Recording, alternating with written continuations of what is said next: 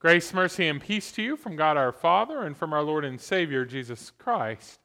Amen. When I was growing up, one of those jobs I did just for a little while I was trying to figure out exactly what I would do long term was working for a financial services company. And this was a company that used a very ordered, even tiered system to run their business. Fairly early on in our training, in order, I suppose, to show us what could become of us if we applied ourselves, we were invited out to the house of one of the men who had done very well in the company. Upon arriving at this house, everything seemed just perfect there. The house was huge. It sat there on the end of the perfectly groomed golf course. And then we went inside to meet this man and his family. The man's wife was beautiful. His children were perfectly well behaved. It was clear that money was no object for anyone in that home. And it was very impressive. It was impressive to me as a young man trying to ponder what adult life might be like. And this was especially true to me because I knew that this man who I was visiting was indeed a Christian man. A man who was not only a Christian, but was not shy at all about talking about his faith. He gave glory to God for everything that he had quite publicly. It seemed to me in that moment like this man had everything God could possibly give. But of course, I knew other Christians all around me that did not live like this. Some of the people I knew that seemed the most faithful to me were by no means living in such luxury. They struggled day to day in many different ways. Their families were by no means picture perfect. Their finances always seemed to remain a matter of concern, especially if anything unexpected happened. And there were things in their life that caused them deep grief and confusion. As I grew older, I became aware of a whole nother group of Christians, those who lived in even more precarious situations. I had always read in the scriptures about persecution falling upon God's people, but at that time it seemed so different from my reality that I could hardly imagine that it really happened. But as I took a few classes and read a few things, I started to read and hear about real stories of Christians suffering awful persecutions throughout the world. As I got older yet, I got to hear people speak in person and talk about the persecutions they had underwent or had seen others undergo. They spoke about Christians who indeed were literally surrounded by the enemies of God. In our Old Testament reading for today, Habakkuk voices the concerns of people who were indeed living in similar circumstances. For the people of Habakkuk's days, it certainly at least seemed that the enemies of God were all around. It seemed that the enemies of God were winning, and that the people of God couldn't even put any points on the board, so to speak. Now, of course, we should mention that this was happening because the people of God had now for generations stubbornly rebelled against God. That's why these enemies were given freedom to encroach upon the people of God. But let us not forget that the people actually in that situation, all they knew was that the enemies of God seemed to be winning, that the enemies of God were advancing day and day on the people of God. They didn't think about what had happened over the span of hundreds of years. But just like you and I do, they thought mostly about what was happening that day. And so the people of God cried out to God, trying to get his attention. They wished to place before his eyes the violence that was being meted out upon them. They said it seemed in their day as if the law of God was useless and that justice was nowhere to be seen. And what was God's answer to this prayer? Well, at least part of his answer were these words. If it seems slow, wait for it. If what seems slow? Well, his help, his overall plan. If that seems slow, wait for it. Now, I always hesitate to use the phrase, as the kids say now, because I found out over time, but by the time I learned what the kids were saying, they moved on to saying something else. But this I at least do know, that phrase, wait for it, was a thing among young people, at least for a while. They would use that phrase, wait for it, in the telling of a story or sometimes in the production of a video they were going to put online. They would use it to build anticipation for something that was going to happen at the end of the story or the end of the video. They would get to a certain point and then they say, wait for it, to let you know that something unexpected was about to happen. Well, truth be told, the faith is a wait for it kind of thing. We are still always waiting for that thing that is going to happen, that thing that will seem rather unexpected, quite frankly, when it does happen, when God manifests his full power and glory.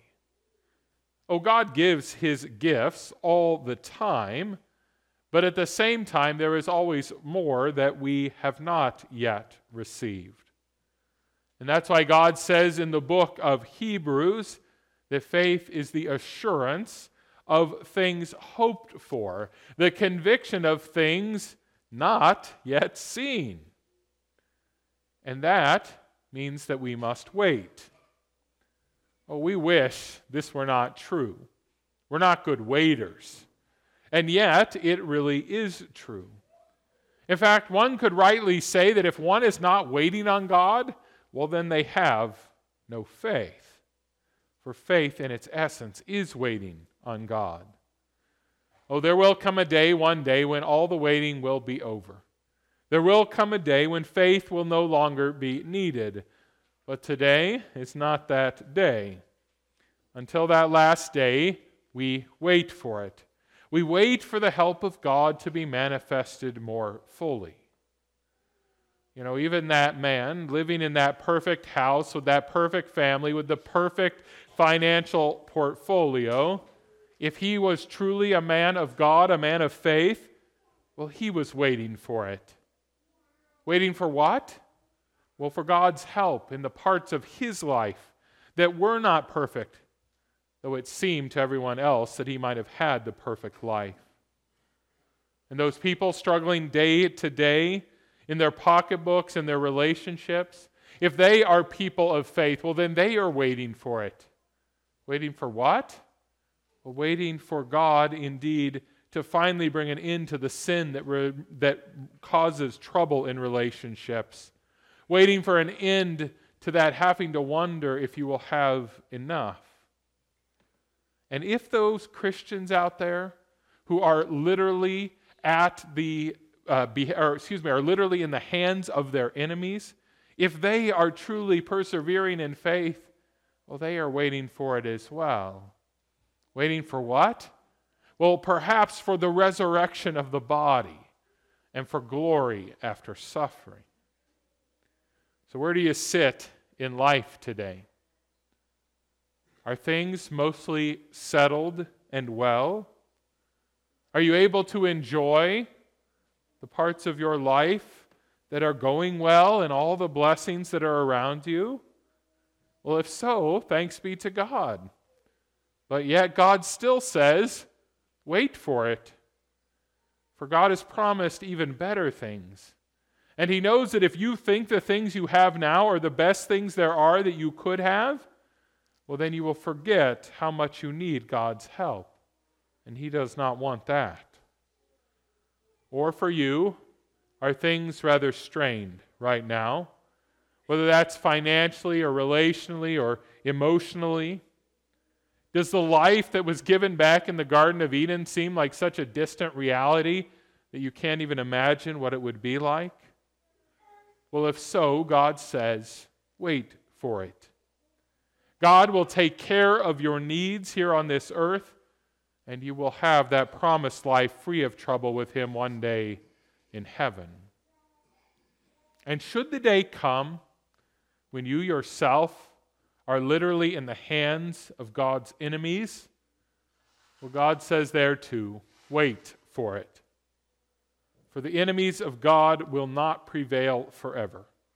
They will be cast away, and you will be drawn close. Wait for it. In other words, have faith. For Jesus promises today in our gospel reading that faith, even the size of a tiny mustard seed, is powerful stuff indeed. It's not powerful because when we have great faith, somehow we become powerful. Great faith is powerful because it relies on God. Great faith simply is depending on God to do His thing. And when we do that, God does His thing in a powerful way right in the place where we have realized how much we need Him. And that is why Habakkuk simply says this: the righteous, they shall live by faith. Yes, our whole life is bound up in waiting for it, in waiting for God's grace and gifts to be given out daily now and in abundance on the last day. We understand that we live or we die solely by His hand. So thanks be to Him that His hand is steady and that His way is good. Thanks be to Him that He doesn't give us His gifts based on what we deserve, but instead gives them based on what Jesus Christ has earned for us in His life, death, and resurrection. And so we say with the psalmist, "For God alone my soul waits in silence. From Him comes my salvation. He is my rock and my salvation, my fortress. I shall not be greatly shaken." Yes, God is your refuge. He is your rock. He is your salvation. He is the steadying force underneath your feet. He is the one who rescues you from every trouble and every danger. And if it doesn't seem like it right now in this moment that is true, well, wait for it. If it seems slow, wait for it. And while you wait, join the apostles in saying what they did in our gospel reading. Lord, increase our faith.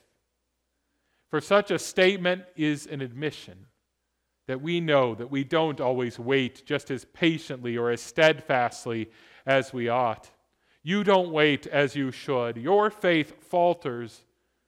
And yet that same statement, increase our faith, is a statement that you understand exactly who it is that can strengthen your faith again. Today and always, God rejoices in this request. When we say increase our faith, He says yes. He forgives our lack of faith. He pours out His grace. He increases our faith. He removes your debts, your doubts, my doubts. He makes you confident as you ought to be as you wait for Him. He alone does this, God alone, only because of Jesus alone and what He did on the cross and at the tomb. So wait for it. For those who wait on the Lord, they are never disappointed. Amen.